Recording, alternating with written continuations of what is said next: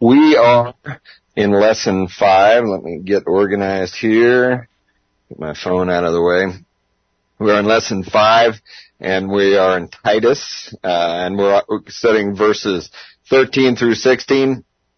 I think Mike said, hey, it's always good to go through the verses, so I always agree with that and usually go through them too. So it's on the top of your lesson. You can follow along. Titus 1:13 through 16. This testimony is true. For this reason, reprove them severely so that they may be sound in the faith, not paying attention to Jewish myths, and to the pure, to the pure, all things are pure. I think that a chunk is missing there, actually. Commandments of men. Yeah. Yeah. To the pure, all things are pure, but to those who are defiled and unbelieving, nothing is pure, but both their mind and their conscience are defiled. They profess to know God, but by their deeds they deny Him, being detestable in disobedience and worthless for any good deed. I think I wiped it out when I was doing this lesson, that section of the scripture. I know it wasn't there. So, we just started, on question 1. The word refute, found in verse 9, and the word reprove in verse 13. Both translate the same Greek word. What is the difference in the context? And so we just basically started on that, where we, read I read 7 through 9, where in verse 9, holding fast the faithful word which is in accordance with the teaching, so that he will be able to both exhort in sound doctrine and to refute those who contradict. So basically the principle, and this was, in context with the elders, qualifications for the elders, what their role is to be, but by extension, it's for us also. So we see, in contrast with the first responsibility, exhorting in sound doctrine. So we have to have the basis of sound doctrine to be able to refute. If you don't have sound doctrine, what are you refuting? Based on your own earthly wisdom or something else? If you're not based in or grounded in the Word, how can you refute somebody? And that's a key, and that's for an elder, but again, it's for us too. If somebody contradicts the Word, how do you refute them if you can't draw them to Scripture or to what God's Word is? You just can't. Or it's going to be misleading. You're going to be almost in the same boat that they are. You're not in accordance with the Word. If you're not in accordance with the Word, your refuting is not worth it. So again, I think the key is first knowing God's Word, being grounded in God's Word. So I went to this. I think I just got to the part where I think Wanda used to hate when I went to either Zodiades or Webster's Dictionary. She always was thrilled when I did that. So I always, whenever I do this, I keep thinking of her and looking at me with a stern look. So I went to Webster's Dictionary to see what refute means. To prove wrong by argument or evidence, show to be false or erroneous, to deny the truth or accuracy of. So I thought those are pretty good in what we're talking about here. So I basically said, how effective or correct can you refute someone if you do not accurately know God's Word? Kind of going back to, you have to be grounded in it. And I thought that was interesting that in Webster's it was refuting based on accuracy. So it fits the biblical sense of refuting. But to further irritate Wanda wherever she is, I went to Zodiades on that to see what the word is. And this is again the same word, it's just different breakouts of it. And if I could say, it's el-engko,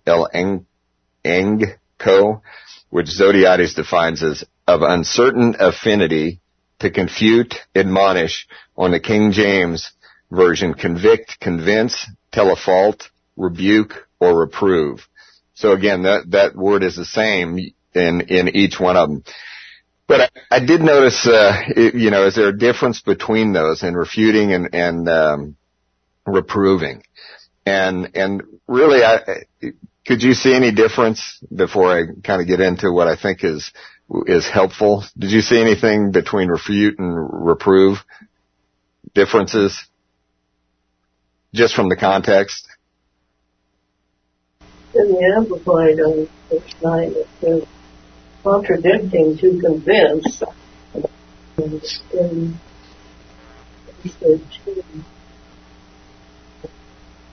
reprove them severely. So yeah, just a little different. So I guess anybody else thoughts before I think it's the Greeky part which is kind of helped me at least figure it out a little bit. Donnie, you have, looks like. Well, I'm interested in what you have to say. All right. So in verse 9, really looking at it breaking down on the Greek, it's kind of interesting. The verb is present tense, active voice, and I hadn't seen this much, infinitive mood. So had to go back to actually your mom's list that I have in my Bible and I have on here too. It was great. She had that great cheat sheet on that. And cause I hadn't really seen infinitive very often.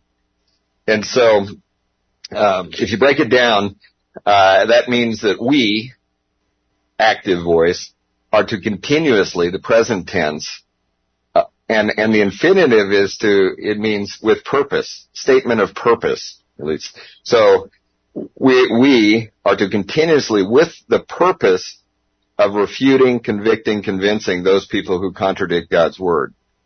So it's a little bit different than what we'll see on the second one, where that word is used. So I thought this was this is with purpose.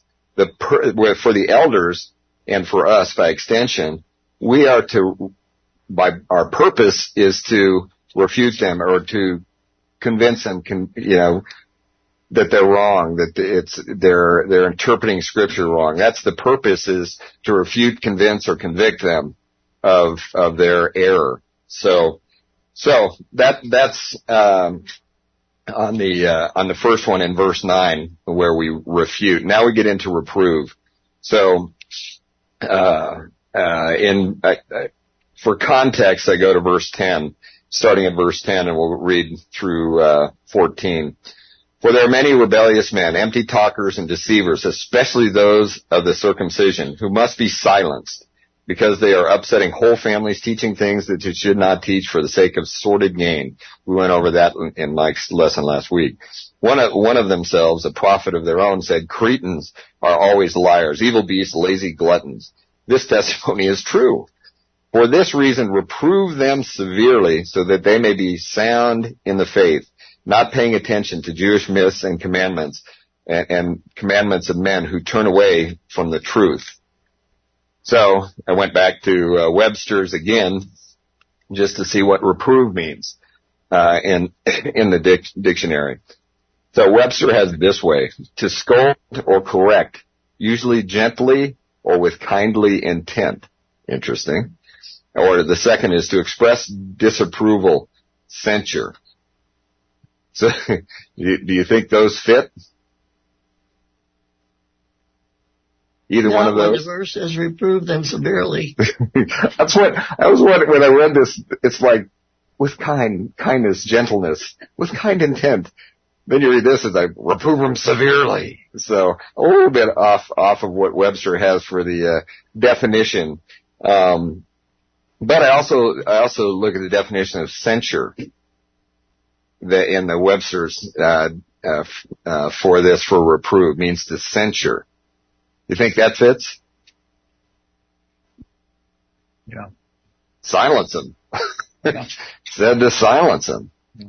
So again, if you look at, I basically said from verse 10 we get, especially those of the circumcision who must be silenced, censured. Also from verse 12 we get a not glorious description of the Cretans. Then from verse 13, for this reason reprove them severely. That's a little bit different than the Webster. Scold them with kindly intent. So I guess you would do that with, I think of some in the elders or how you address somebody. You're doing it to bring them back. You're not to, So I can kind of see the kindly intent, even though it says severely. What your purpose is to bring them back to the word and to the foundation of God's word. So I can kind of see how Webster, even though we're severe, it's done in love to bring them back? And we'll get to it, who are they too. We'll get to that part of it in a minute. Yeah, Can you JD. talk about the severely part, like that word? Okay, so I just didn't want to jump ahead. I didn't really, I looked at it and I can pull up Zodiates. I did look at it and I kind of got it is with strong or, Just to cut off severely, abruptly, curtly, yeah. in a manner that cutting off. Right. It's almost like I'm cutting you off right now to tell you the truth.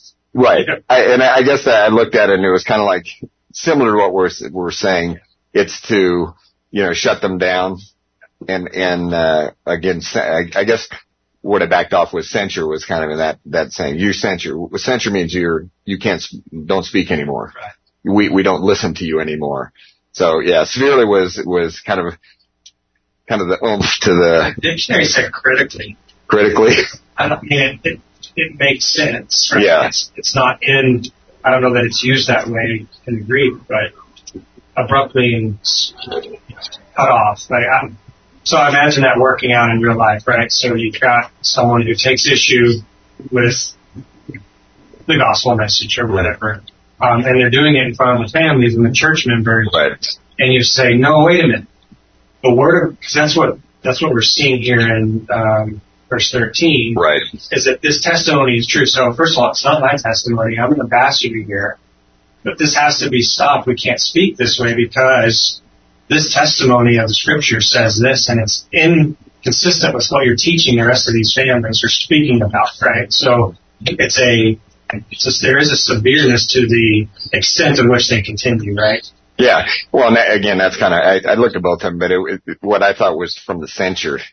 Censure means, if you're censured in the legislature, can you speak anymore? You're cut off. And so, yeah, the severely part it matches that, but I did look at that, but it was kind of, it is. And the other that you bring up though is you've got to know the Scripture in order to do that. And that's what when you go back to the elders in the first part, 7 through 9, is that the elders have to be grounded in the Word in order to reprove. We do too. Yeah. So by extension, even though this is where qualifications of an elder, for Titus to address these lazy, glutton, beast, evil Cretans, he has to address them severely. When they walk off and go this way, shut it down. And base it on Scripture. And I think to your point earlier, you can shut down false teaching with gentleness and respect. Yeah. But it still needs to be abruptly done in this case. Right.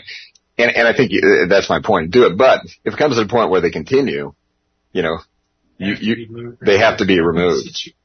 You do it in love, and that's why I think the Webster was kind of answering with kindly intent. I think that's the start of it, and kindly intent to bring them back to the Word. But if they don't, but if it escalates, watch out. That's that severe and censure. You can't say this here.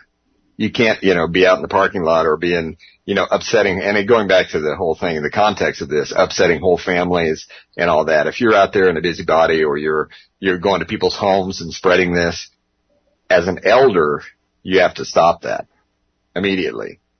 And if you're, out there talking to somebody and they're telling somebody completely opposite to Scripture, it's incumbent upon us to say no. And here's the Scripture, our basis for it.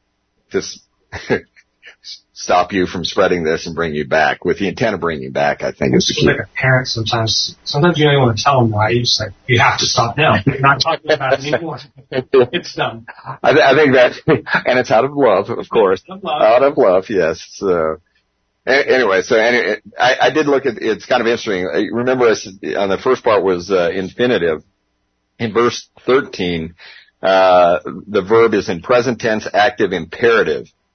Again, so it's a little different on this one. So it means we, again, active, are commanded, the imperative mood, to continuously, the present tense, reprove those people who contradict God's word.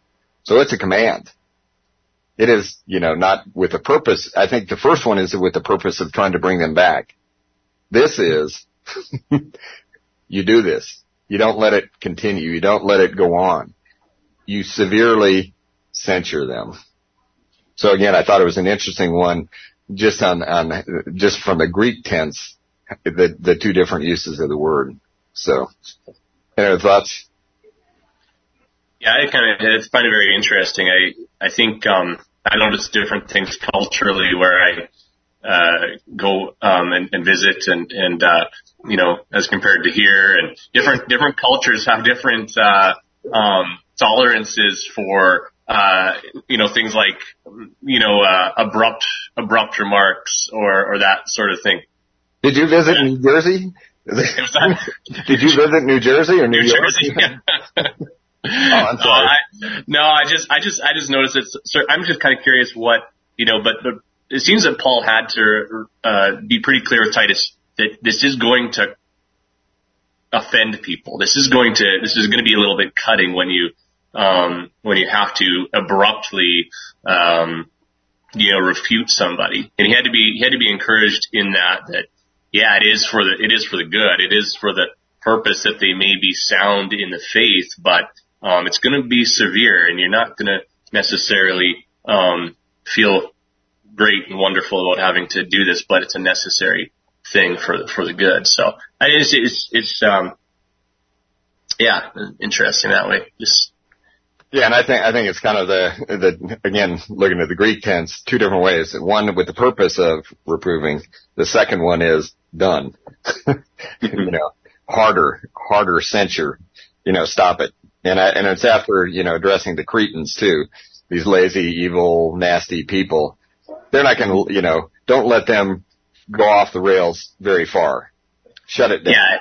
Here's maybe what I was trying to get at, is saying, like, in the Canadian culture, people are very sensitive. They're like, you can't say much without offending someone pretty, and so everybody's like treading on eggshells. JD could tell you if that's true about being in Canada. I don't know. It's just we tend to have this very, we talk about the polite Canadian because we just won't say things like it is. We're just very like we go around the edges of things all the time. And so I mean, you would definitely have to in our cultural context, you'd kind of have to tell someone. Sometimes you're just going to have to say it like it is, and on the basis of Scripture. This is and people will be offended, but it's for the right purpose, if that makes sense. Well, I think this fits that, it may be uncomfortable, mm-hmm. That you have to do this. And again, looking at the Greek tense, it's a command. I didn't want to offend him, so I just let him go. Mm-hmm. It's telling you no. The statement is you're commanded to do this. And so that's where I think, you're gonna offend people, and I should probably get into my offending, what offending means, but, I do that, and Echo gets back at me all the time on that one. He always gets me. Well, I have to do it now, I think. So, a guy told me 30 years ago, 40 years ago, and it's helped me immensely, is in offending people, you choose to be offended. It's your choice. If I say something to you, it's your choice to be offended. So if I'm offended, that's my choice. You can do anything you want to me. You can scream at me, you can tell me I'm an idiot, you can tell me, it's my ultimate choice to be offended. So that really helps, because a lot of times when somebody does something and you're offended, they go off and they're fine.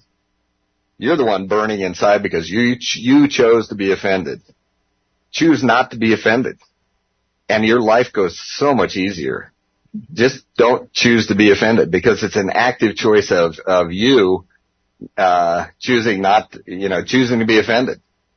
So it's a life lesson if you do that. So when somebody, Miles, you address them, it's their choice to be offended. And even though you're sensitive and want to be loving, they're choosing to be offended. It's their active choice to be offended.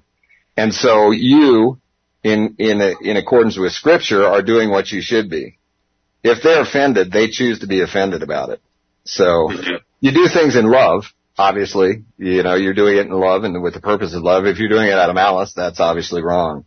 But you choose, it's your active choice to be offended. So when you're offended, just remember that's your choice. So that's my morale builder, tear down, whatever, I don't know. That's my life lesson that I learned many years ago, and it's helped me. If you don't choose to be offended, it's a whole lot easier in life. And again, you're the one burning, and the person who offended you is off having a great time. So, okay. Question 2. What is the reference of the pronoun them? So from verse 13, this testimony is true. For this reason, reprove them. So my wife can probably attest to, how many times do you hear people say, well, you know what they say, or, they wouldn't do that, or whatever. It drives me nuts. Well, they wouldn't do that. Well, who are they? Who is they? I think it's the same people put those lights in your view of the mountain. That's true. But I know who they are. I do know who they are. It's the amorphous they. It just drives me nuts. I have a few things that irritate me, and I choose to be offended. No, I guess so. Didn't mean that at all. But it is it's kind of funny way. If you ever hear that, it just bothers me when, well, they wouldn't do that. Who are they? Are they behind me? Who are they? So this is a little different. We have an actual them and what it means. So the question is, who are they? Your thoughts. Who are they? So, this testimony is true for this reason, reprove them. Who are the them? At verse 10, basically. Okay. Go ahead and read it. Sure. For there are many rebellious men, empty talkers, and deceivers, especially those of the circumcision. Okay. Any other thoughts? Well, they're false in their teaching, so they're liars. Yeah. Given they're Cretans. Yeah. Okay. Other thoughts? Could it be the people who receive the word?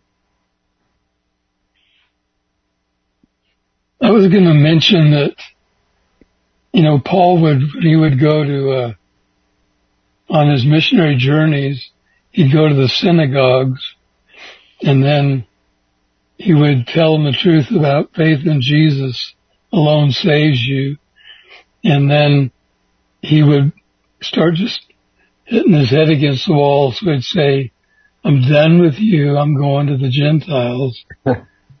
And in one of the cities, he went to a building nearby and just started a church there and just started teaching. And so at some point it's sort of like, I'm done. Your heads are too thick. I'm done with them. Yeah, I'm done with them. So, Mike actually had his notes, which we'll get through. He had two different aspects of it. Either, that they were the people receiving the word or the actual teachers of the word.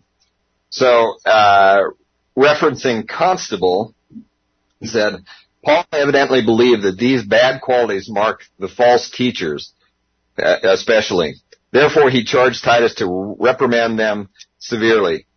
Failure to confront problems within the church, whether theologically or practically based, may be indicative of a basic indifference with regard to God's truth or nurturing of truly Christian relationships. The fear of giving offense, we just talked about that, and a highly individualized view of personal faith may discourage church leaders from following the biblical mandate to rebuke.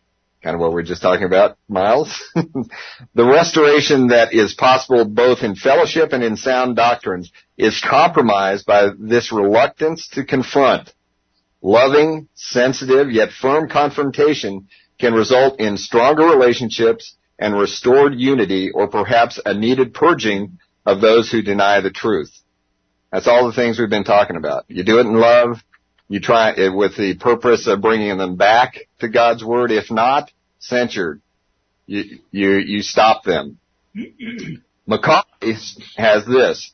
Because of the intended results, i.e., that they may be sound in the faith, it is best to refer the pronoun to the potential audience of the false teachers. This positive aim will involve a negative achievement, drawing attention away from myths and commandments of men. So, after listening to both arguments, does they refer to false teachers or to those who would be an audience who would receive the teaching?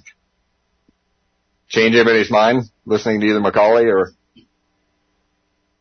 think it's false teachers?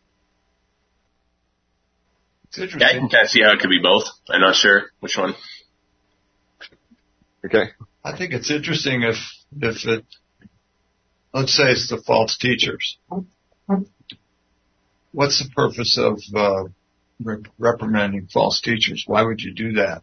To bring them back. But what if they're Jewish and they're not believers? They're just the kind of guys that go around following Paul around to refute whatever he's doing. Then you're not going to bring them back. Right. But that's assuming that they're not believers. Right. If these are Jewish believers returning to the Jewish customs, myths, and that, then it's, maybe. Well, yeah, that's so. Yeah. Does verse 15 help us with that? I know we're jumping way ahead there. But, go ahead. Well, just the unbelieving, the defiled and unbelieving. I'm just trying to make sure that that's connected. Yeah. It's not an additional thought, but obviously they're paying attention to Jewish and men's commandments, moving away from the truth. I don't know if that's like the faith, or I'm not sure what truth that fully is. It's the gospel, or yeah. Good. A whole book was written to Jews who were Christians to warn them not to go back to Judaism, and gave all the salient arguments why not to go there. But at the same time, these people that followed Paul around from town to town, right, and that they were Jewish zealots who didn't believe what he was teaching, and that they were, in essence, persecuting him. Those people, you're not going to change their mind. I don't think. Maybe you do. Does Paul tell Titus to stand up to those guys and get in their face a little bit about what they're teaching, or I would think the focus would be more on the believers, believers who were beginning to buy into what they were saying, yeah, or a warning that don't listen to those people. Yeah, I kind of felt in the middle. I felt more with Constable that this was all about the false teachers. They are the false teachers. I didn't see as much the connection to those who receive the word, but because if you, with the direction, remember right before this is, these are Cretans, liars, lazy beasts, and all that. So to me, the focus is on those guys, that it's saying, hey, these are the false teachers. That's they. So I fall much more into the category of Constable saying, because he's all the things about what in the first verses 7 through 9, where he's addressing as elders, you're addressing those people who contradict, refute, reform. Mm-hmm. That's about the teachers to me, I think. Right. And then, like I said, right before this is those horrible Cretans. And so it may not be with the intent of their believers. That's a whole different question, right, whether they're believers or not. If they're not believers, you censure them and you try and give them the gospel or bring them to Christ. But, and then also for us today, who would we be addressing? With the application for today, who would we be addressing? I think we'd be after the legalists. The teachers. Yeah, we would be. Yeah, I was just saying, these are wolves in sheep's clothing. Mm-hmm. They're in family environments. They're in the church environment. Right. I think Timothy helps us a little bit. Yep. The parallel passage. The time will come when they will not endure. Meaning they were enduring it at least they were entertaining something for a while.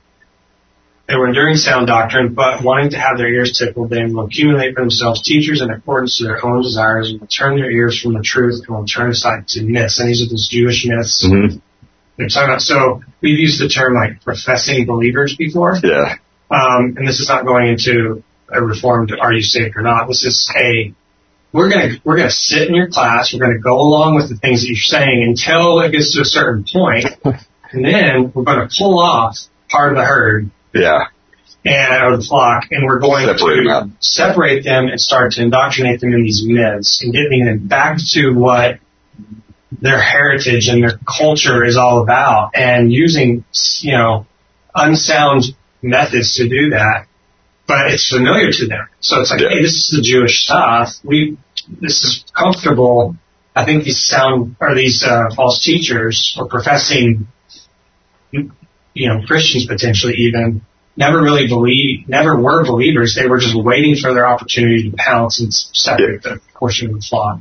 So bringing it back up to contemporary, again, who would we be addressing here? I think that's kind of where I fall into a little bit of both, in that you address the teachers who are separating the sheep and doing that, but you also have to go to those families and all that.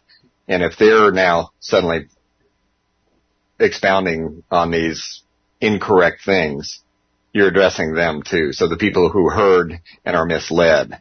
So I kind of go to both sides of this. I think Titus is really talking more to the false teachers, because like in Titus 10 and 11, again, this is right before, this is for there are many rebellious men, empty talkers, deceivers, especially those of the circumcision, who must be silenced because they're upsetting whole families, teaching things that they should not teach for the sake of sordid gain. So I still think the majority of his focus is on the teachers. These are the guys who are separating sheep. These are the ones who are upsetting whole families. So I can see by extension a little bit of us as the people who receive the false teaching, but I think the focus here is mainly on those false teachers. So I was going to say, I think it's interesting to see the twofold effect of clarity on the Word of God. There are those who are the deceivers and the empty talkers, rebels, the rebellious men. Those ones are going to be silenced, and then there are those who are the deceived listeners who are going to be exhorted back to sound faith. So it's kind of interesting. You see that Scripture is the dividing line that it has that effect on both sides, I think. Yeah, I think that's true. And like I said, I think that's more, the false teachers you have to address, but then, they have sown the seed of incorrect Scripture. That's where they now start spreading it, not knowing the correct thing. So that's why I kind of fall into, it may address both audiences, once those people who have been misled are off here and, upsetting families, they're the ones who are going to upset more families. So they have to be addressed too. So I think it can be both on this one. Same, and today in contemporary, I think it's the same. I want to mention too that Constable brought up, which I thought was a really good point. The fear to give offense prevents the responsibility of a leader to address the issue.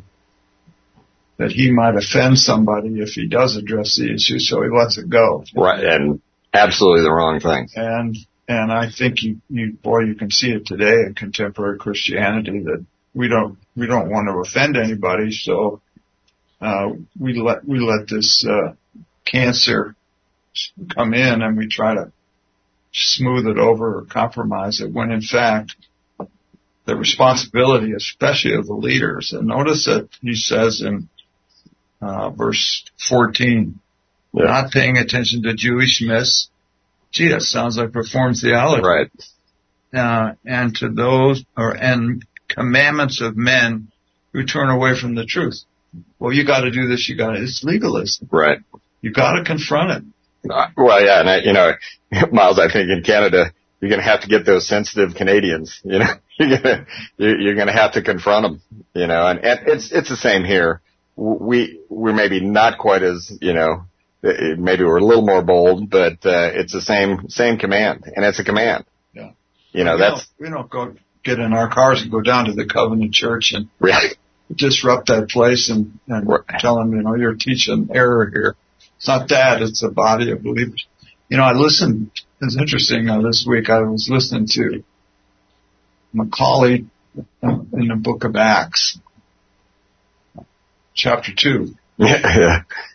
He made an interesting comment that I've never thought of before. He said that when you go through Acts, you don't see any cases of evangelism. The church didn't evangelize. It was God who added the people. It wasn't their effort to evangelize, and that every church was a home thing. Acts 2:42. Yeah, and you can see that playing out here. That the thing that's powerful is God's word, not the fact that you're an evangelist. Right. Well, that goes with Corinthians, with Paul watered, and, Paul planted, Apollos watered, and God created the growth. The focus is, no matter where you go, is always on the clarity of God's word. What does it say? This is repeating everything. Remember, what starts is what the whole question number 1 was. It's based on sound doctrine. Yeah. If you don't have sound doctrine, you're one of these guys, false teachers. Yeah. And so, I think it still goes back to that fact. You have to know God's word. Yeah. You can't reprove or refute anybody if you don't have the right words.